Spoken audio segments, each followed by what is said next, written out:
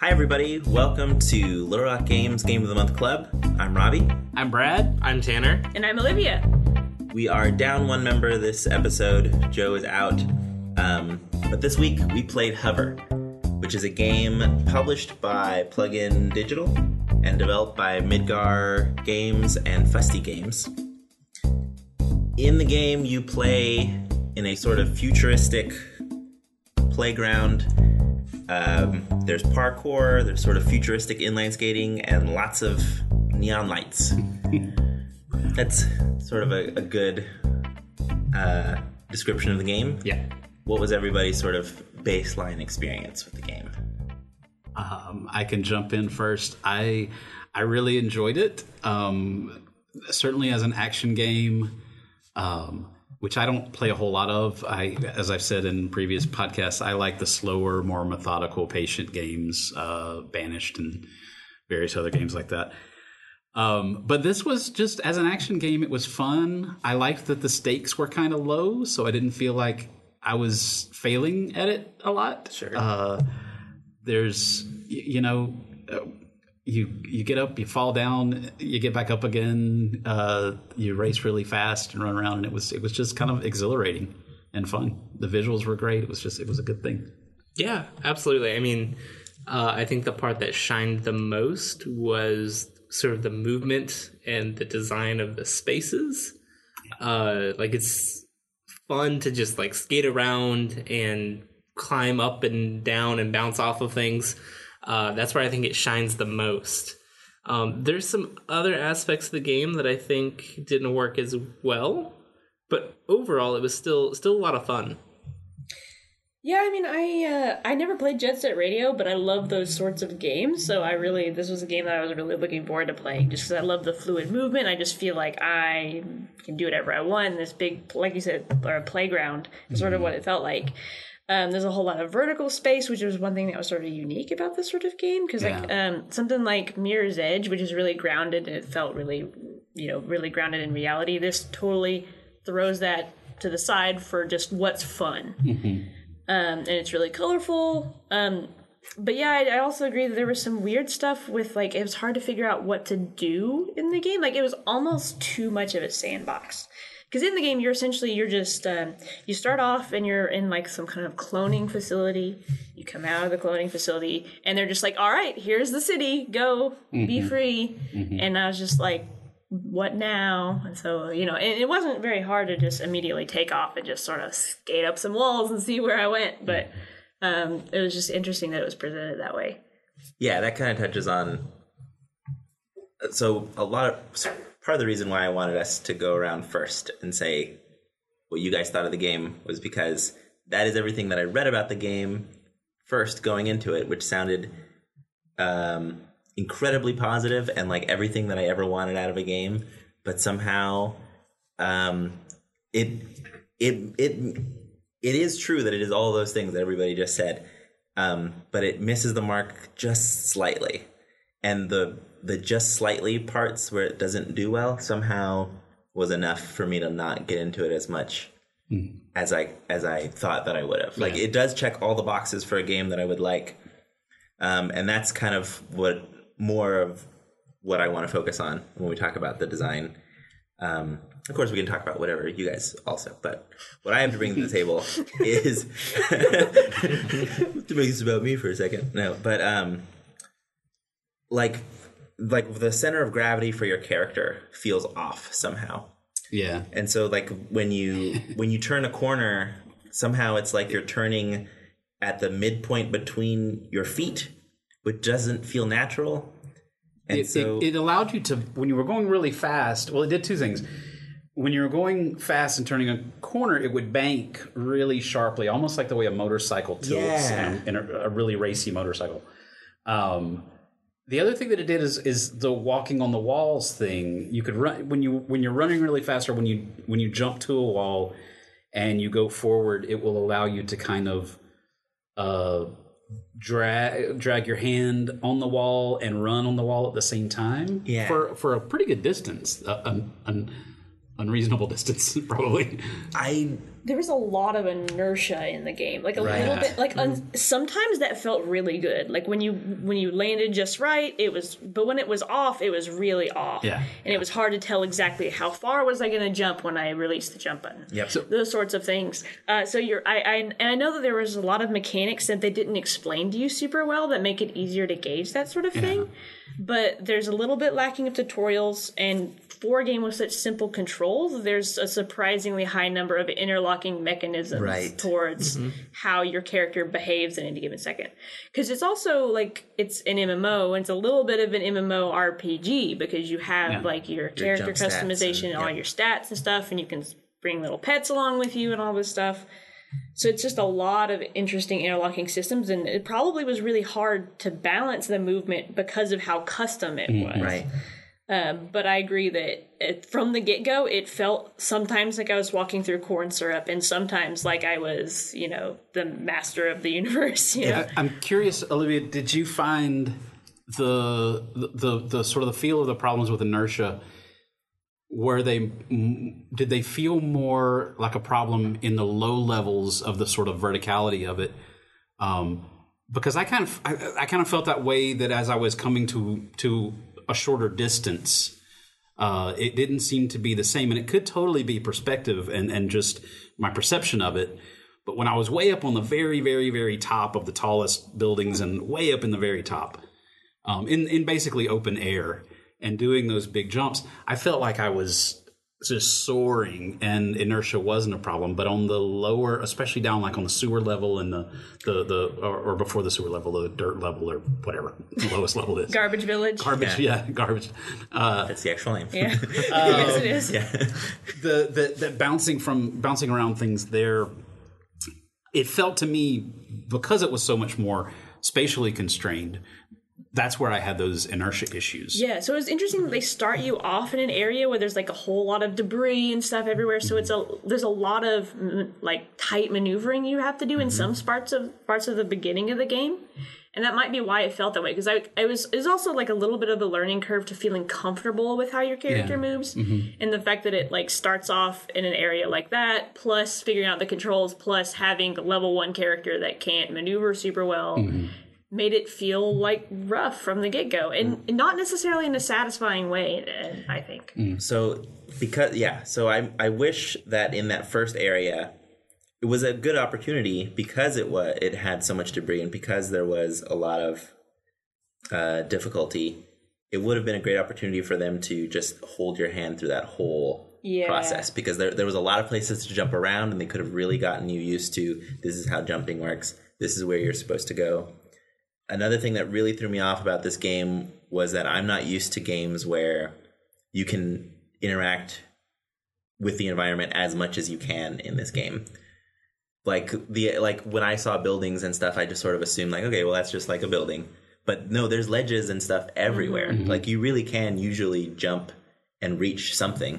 And then if you just turn around, there's probably another thing for you to jump on. And you mentioned that, and overall, I think the level design was actually pretty good. Yeah, in this game, especially how fantastic, big the levels are. It's very big. Like it's way bigger than it seems at first. Yeah. It's so much vertical space, and other than like, I feel like I don't know how much I like the design decision of introducing you in the space that they introduced you, but because like the every single path where there's a rail leads to another rail, leads to something you can jump up, and there's like multiple paths you can always take. And even if you sort of mess up, you can sort of recover. Because one really thing that I really liked about this game that I feel like was necessary because of the verticality was the rewind mechanic. So if very you helpful. fall, you could rewind. And so it made it, that's one reason why it was less forgiving, even though I kept forgetting it was. That coupled with the fact that you falling from a great distance did nothing to hurt you. Yeah, there's no way to get hurt, no health. That was kind of liberating. I liked the fact that I could just free fall. As we could get into the vertigo part of it here in a little bit, but aside from the vertigo, that free fall thing was kind of fun. It was Except in that first mission where you're not playing game ball, but you are.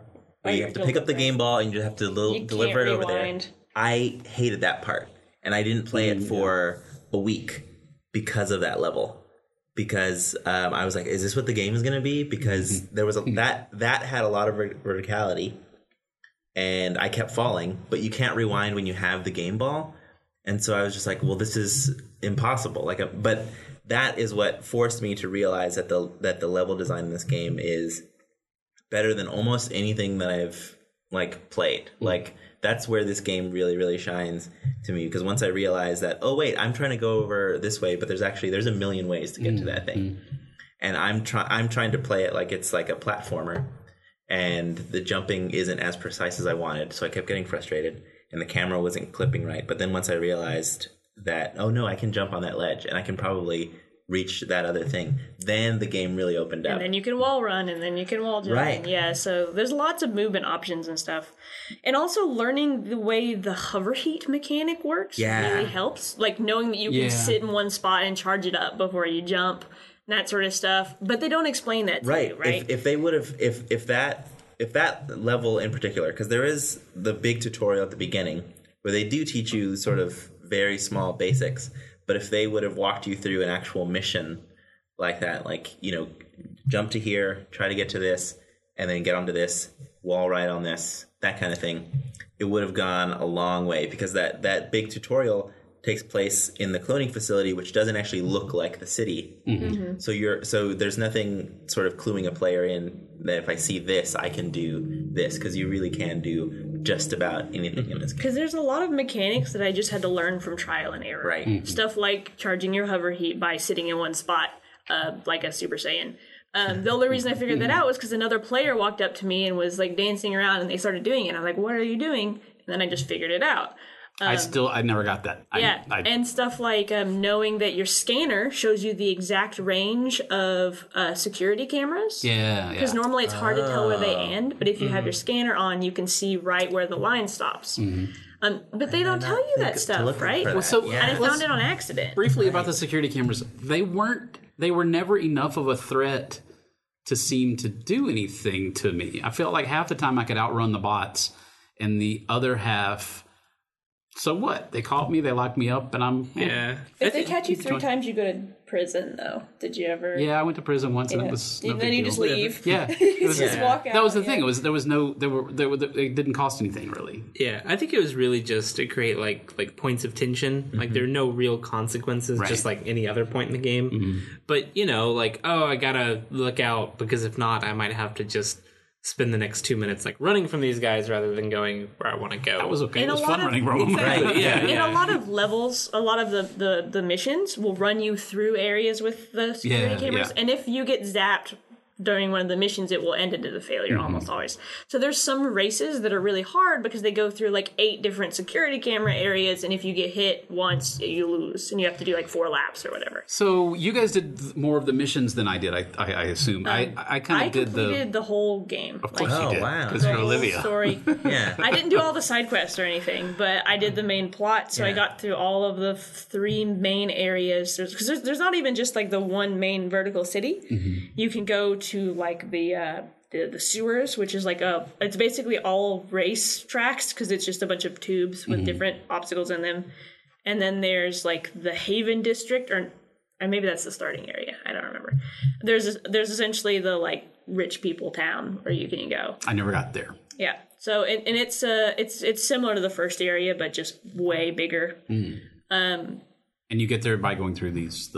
It's just by following the really convoluted plot. Yeah, that was part of the reason that I didn't, because it was really convoluted. And one of the other big reasons that I didn't finish all of that is because one of the key elements of that plot line was go to the sewers and get yourself all the way to the ceiling of the sewers, to where the rebel base is, kind of.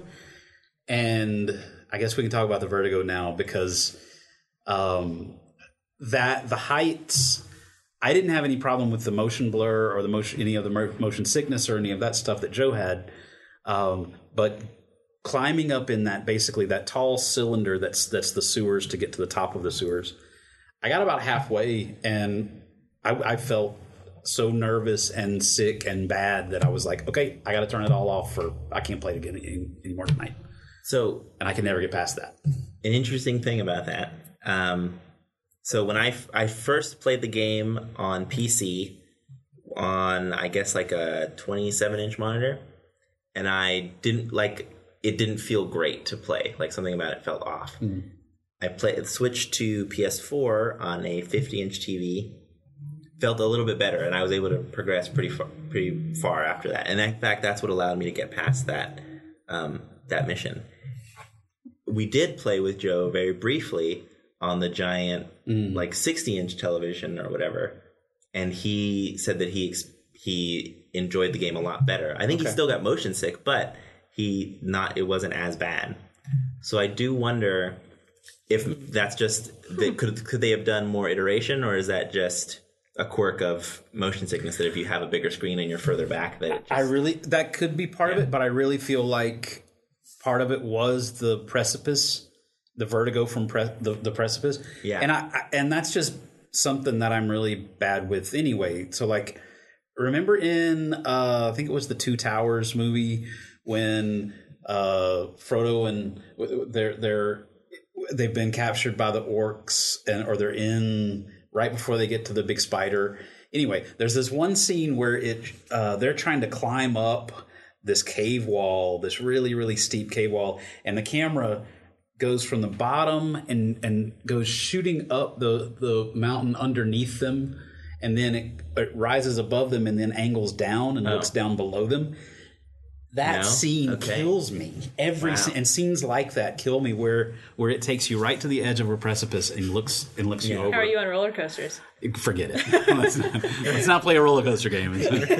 But that's what I felt like. Okay. And oddly enough, there were a couple of places in the very top, on the top of the highest buildings in the whole thing. Because I remember, Olivia, you and I talked about this once. One of the little short, quick quest kind of thing was go get my teddy bear or something from the top of this. It was like a radio tower or spindle kind of thing. I don't know what it was, but it was sort of like mushroom shaped. Like it had like a big top on it. Yeah, and a big spike kind of thing on the top. So to get up that high and to keep bouncing and shooting up the things that high, I got really close and I could never quite get there. And part of it was because, again, that verticality. But on the rooftops and between the buildings, not a problem. And again, the motion wasn't a problem. It didn't make me sick, even on a monitor, on a laptop monitor. I really think it was that walking across that really thin edge of those little catwalk and rails to get to the climb to the box, to jump to the next box, to get higher and higher, to get to the ceiling. I just couldn't do it. So, okay, well, that is an interesting point, because I guess I came to this recording thinking that is a design problem that with iteration could probably be taken care of. But now I'm thinking more that it's more of a testament to them for capturing the sensation of doing these things. Definitely. Like if you were doing this thing, that's how you would feel. Absolutely. Okay. Absolutely. Yeah. They really, really captured that really well. Yeah.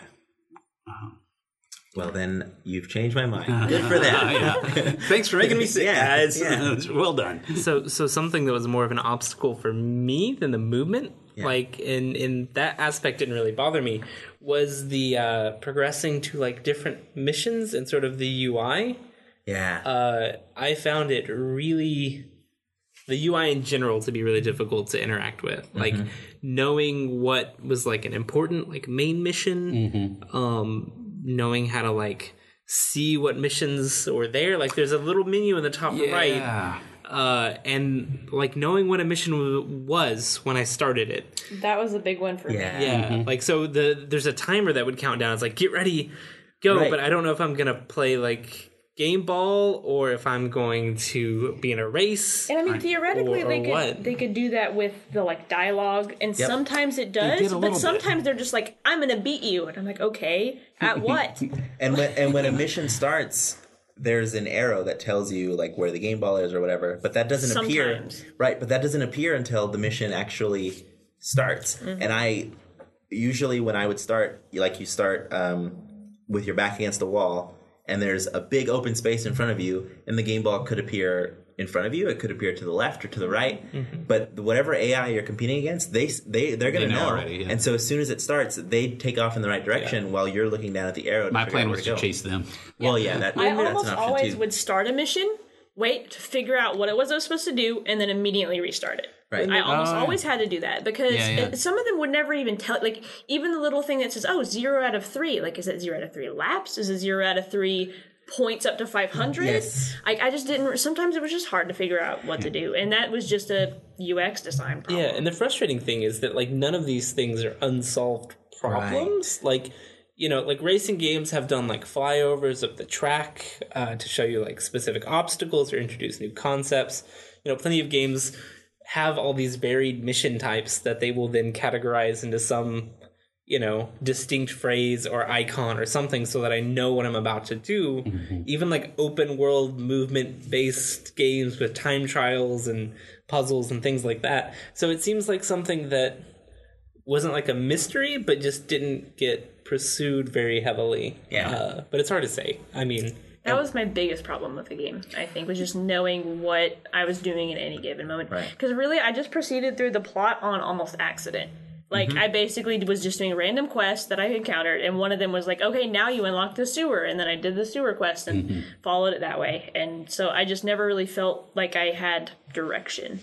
Even from the get-go and even towards the end, like I had a little bit more better of an idea, but it was still super nebulous. And this has come up a couple times in the podcast that, you know, you can have a really, really great game because the core of this game is really, really fun, and I do really like it.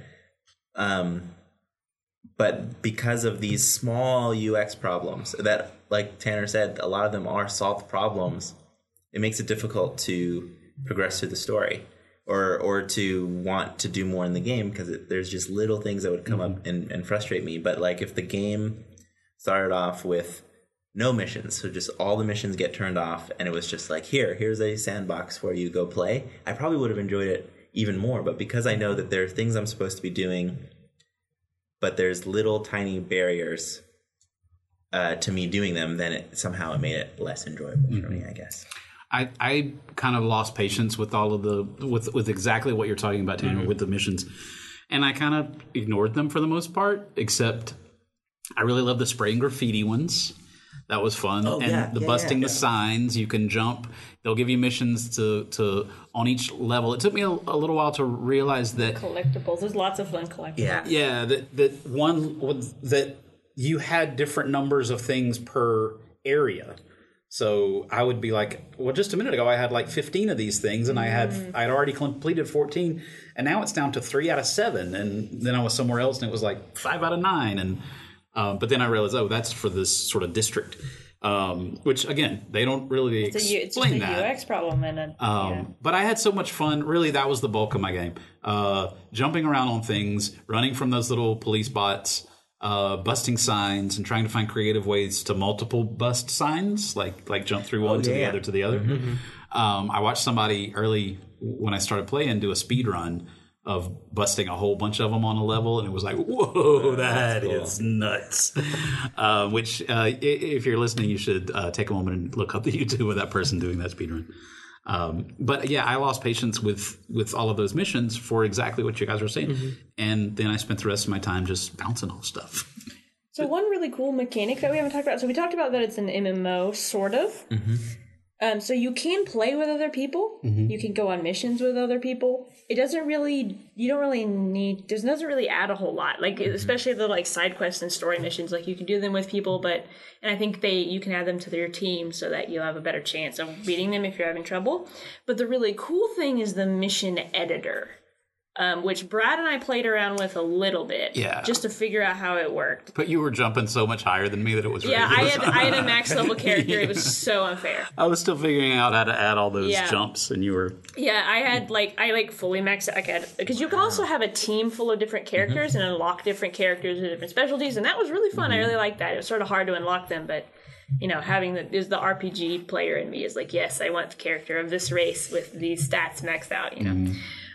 But the mission editor is actually really, really cool and really robust. So essentially the way it works is you can, just like any side quest that you find in the game, you can create them.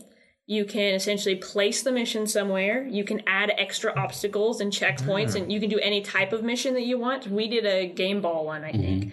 You can place the nets. You can make the nets to where either person can use them, or they're team based.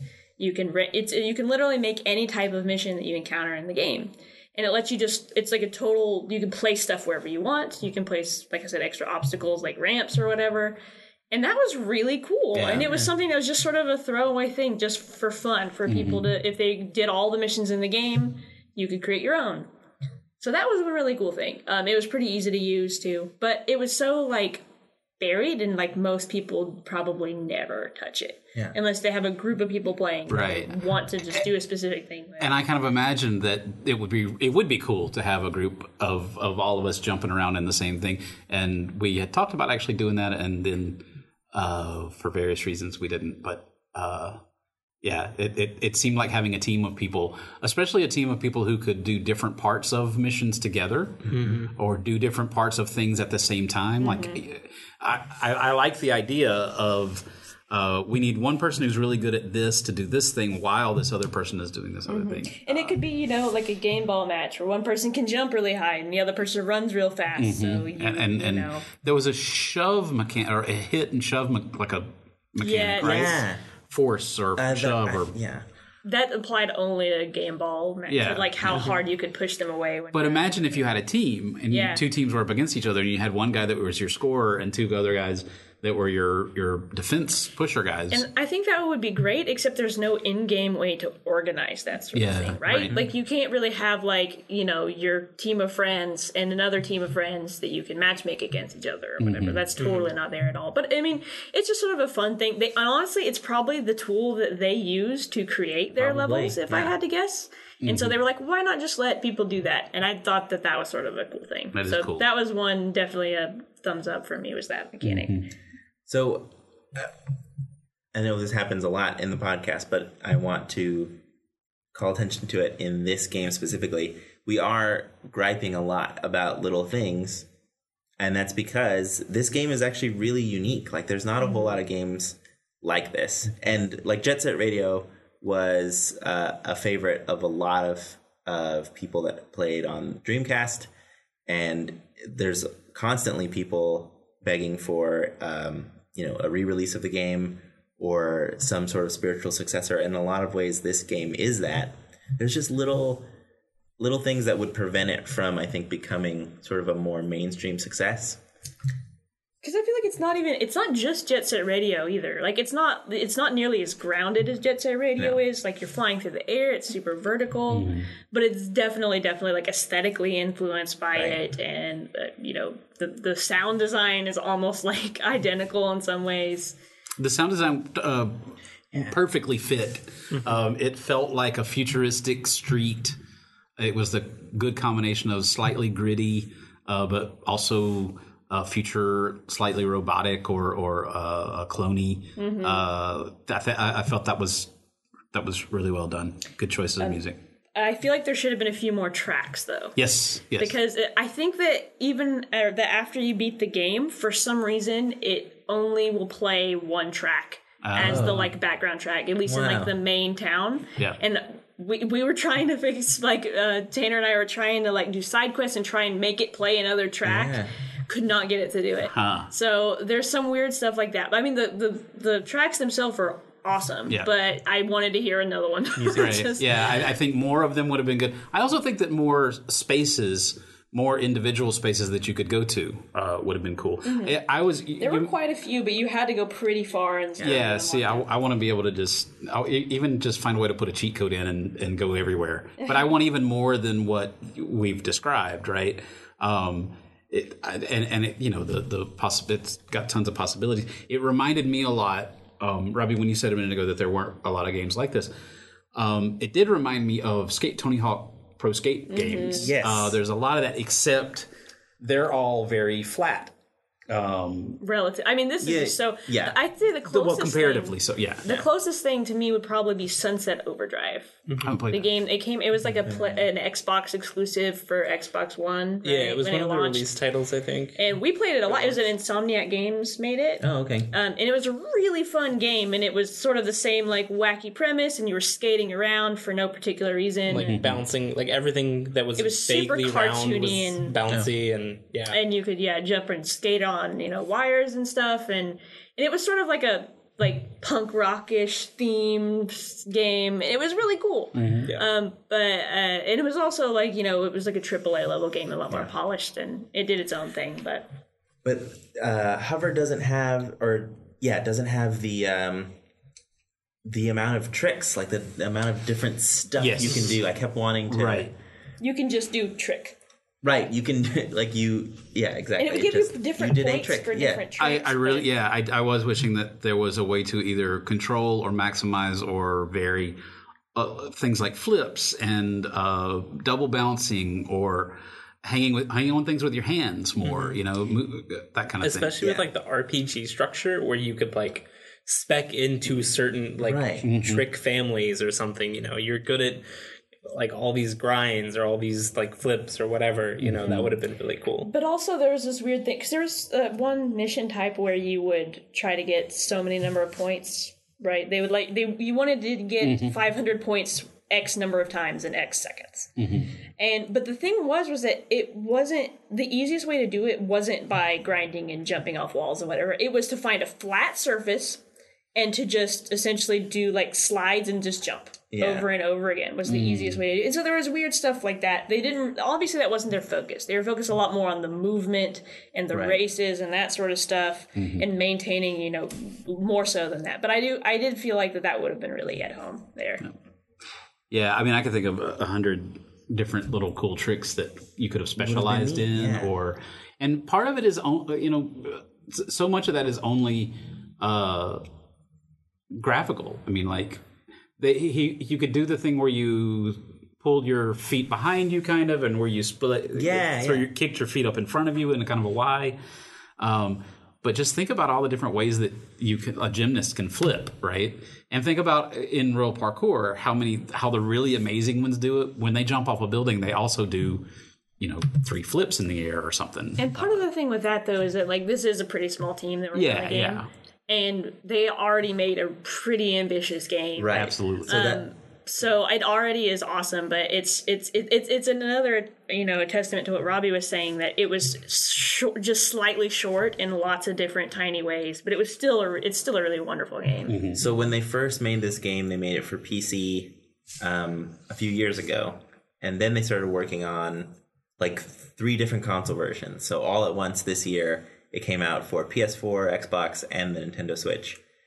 And I wonder if, one, that's going to increase the revenue a lot, because I know you guys we probably all played on different platforms with different control schemes, but I played it with keyboard and mouse and with the controller, and I feel like the controller was such a better experience. I couldn't play it with a keyboard and mouse. I had to use the controller on my PC. Yeah. I did keyboard and mouse. Same. So I wonder if starting off in PC was kind of like the wrong way to go, and I think if they had started on console, well, actually that's probably not true. If they had developed it for a console first, then maybe. But if the version that was here now came out on console, we would have had this exact same experience, which is it controls a little weird, doesn't feel that great.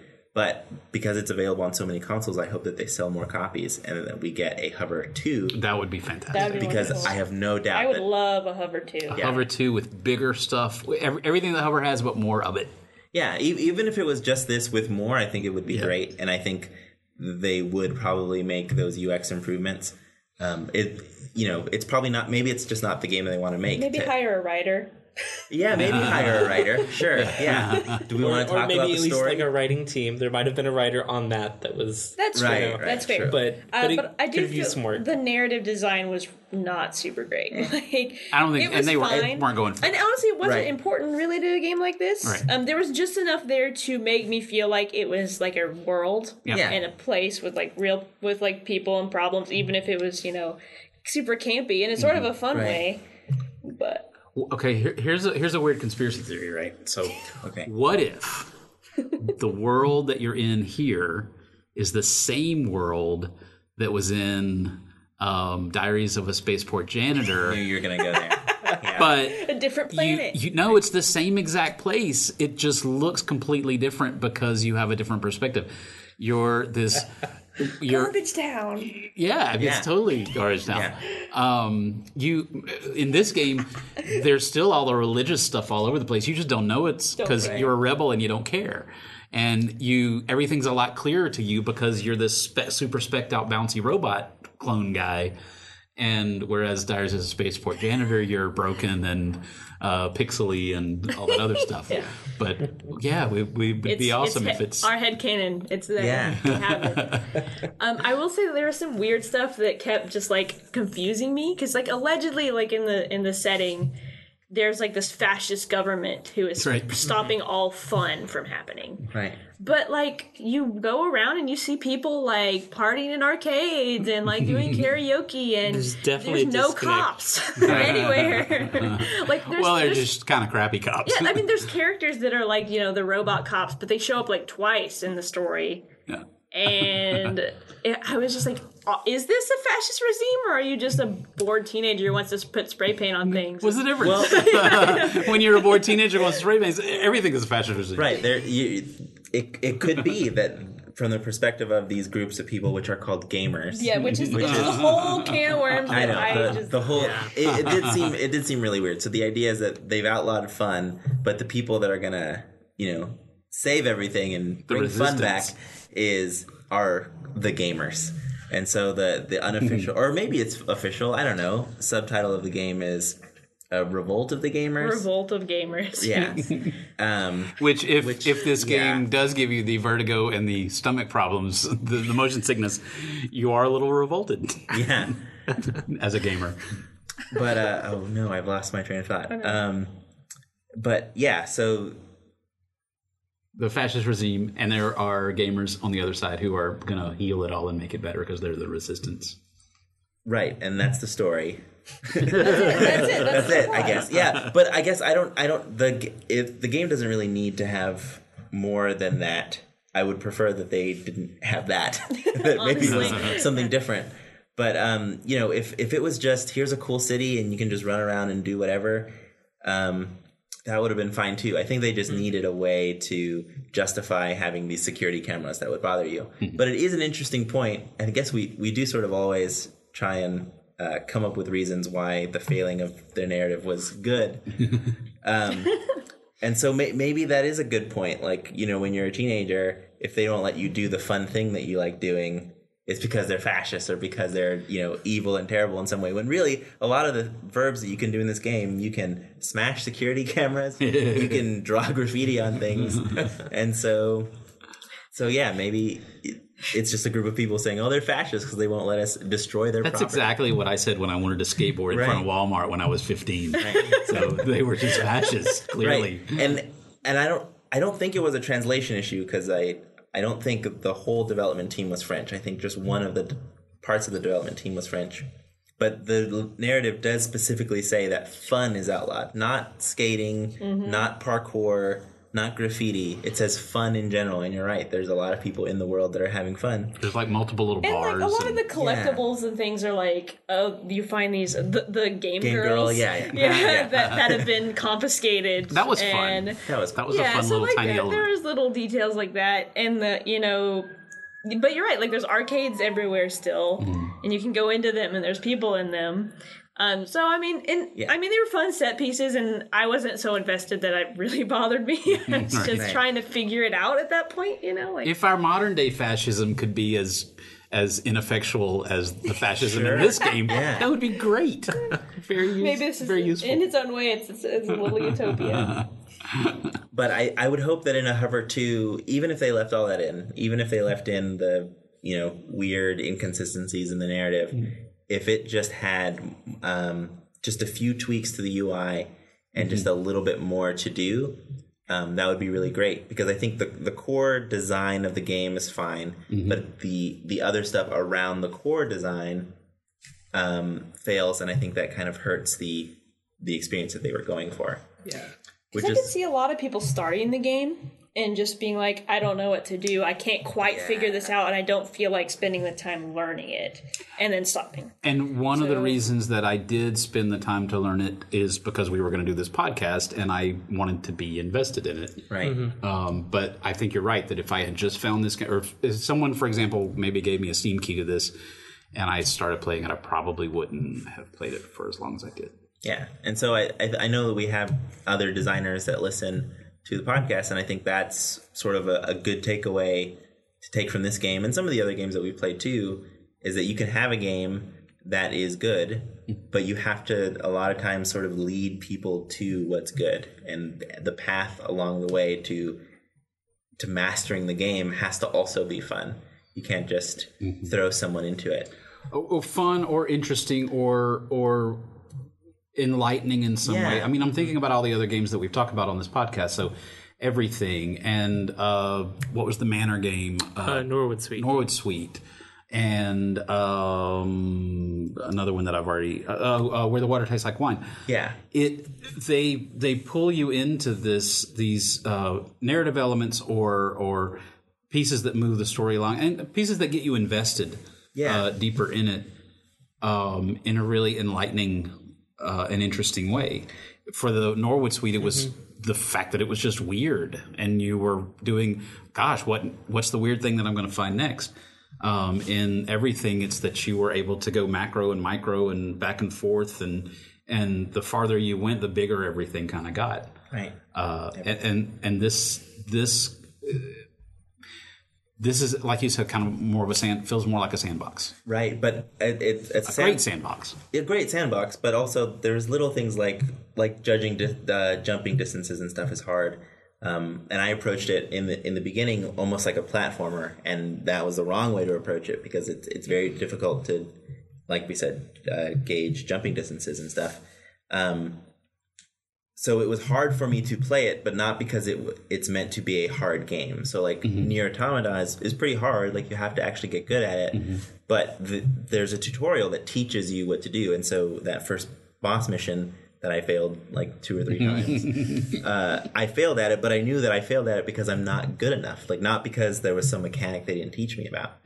Whereas in Hover, it does sort of feel like, I didn't realize, or like often I would accidentally trigger a wall run, and I didn't mean to. Like I just wanted to jump, and I happened to be near a wall, but that changed the way my character One of behaved. my problems is when I would wall run and then try and jump forward, I would jump away, perpendicular to the wall. Yeah. And that problem happened over and over and over again until I had to like actually spend the time to teach to like make myself think to not do that.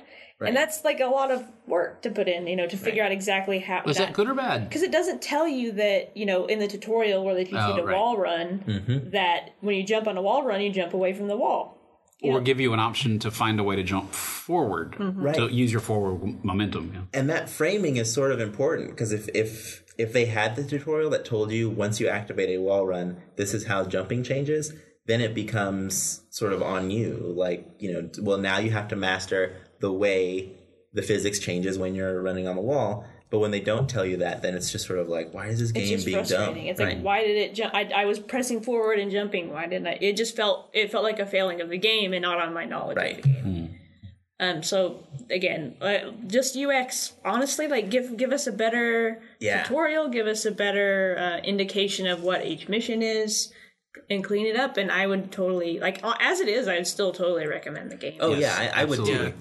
I do recommend it, and I more than anything, I like in all the other podcasts that we've done, my takeaway from every single one of the other podcasts that we've done is like beauty and narrative and design elements, graphics and music and all these kinds of things have been my key big picture takeaways. This one, my biggest takeaway with this was just it's fun. Yeah. It's just joyful to bounce around on things and without like all of that other stuff, all the narrative and even the very nice graphics were really secondary to the fact that I was just having fun parkouring. And it felt like a love letter to its inspirations and all. It's like I could tell just going into this game, even having not played Jet Set Radio, that these people love these types of games and just want to do that and have that experience with somebody else. And so just that made it like you could tell that there's a lot of love put into the game. So I think we're about to wrap up, but I just wanted to throw out there that I get the feeling that I get from this game is like Sonic. Yeah. Like the old 2D Sonic games. Yeah. Like, you know, it at some point it sort of gets out of control and you're going way too fast. But somehow things just work out because they plan for you to have a lot of momentum and just keep going forward. Yeah. And then you hit a wall or you hit a spike and you're like, oh, I should have been paying attention. Right. But it was still fun. That blind flying momentum. Yeah. I hadn't thought about that, but it's very, very much the feeling of that fast Sonic, and that's fantastic. All right, so final thoughts. I guess I start usually. Sure. Would be that, I like the game. I would definitely hope that they have a sequel. I could recommend the game. But you're going to have to fight through some UX problems and you're going to have to get used to some physics. And if within 10 minutes you start to feel nauseous, just know that's not going to change for you. Right. Everything that we mentioned as negatives in this game, the UI problems, UX problems, were not that big of a deal to me. I think that it would be a much better game if those things were fixed. But as it is, it's certainly worth the price that I paid for it. And I had fun, just plain and simple. Yeah, and I think earlier when we talked about getting distracted by just the free roam and the environment itself and how good the level design is, I think that points out this is a really good example of when you should be okay with cutting things and killing things in your game. This could be a personal preference, but I don't know how much multiplayer added to the overall experience and how much of a time investment that was. But it seems like there are a few things they could have cut earlier on and polished a little bit more, and it would have made it a more unified, flowing experience that I think I would have enjoyed a lot better. But that core fun aspect of moving through the environment, I think is really worth trying out. Mm-hmm. I really feel like they do a good job of immersing you into the type of character you're playing, the type of world you're in. You really want to just go out and explore and spray graffiti on everything that you see. And like Brad said, it's just fun. So even all these other things aside, even if you just want to play around in it, it's super worth it and it's super fun for that reason. Or if you just really like collectibles, because there's a ton of them in the game. And yeah, it's definitely worth it, and I would also recommend it. All right, well, that wraps it up for this episode. Next month, we are going to be playing Tacoma by Fulbright Studios, the makers of Gone Home. It's a sci-fi mystery game set in the year 2088 where you're investigating what happened on a space station. So be sure to play along or check out the game and join us next month as we check out Tacoma. And if you played Hover with us this past month, please talk to us about it on either on our Facebook page or in the comments here on our blog at littlerockgames.com. Thank you guys for listening, and we will see you next month. Bye. Bye. Bye-bye.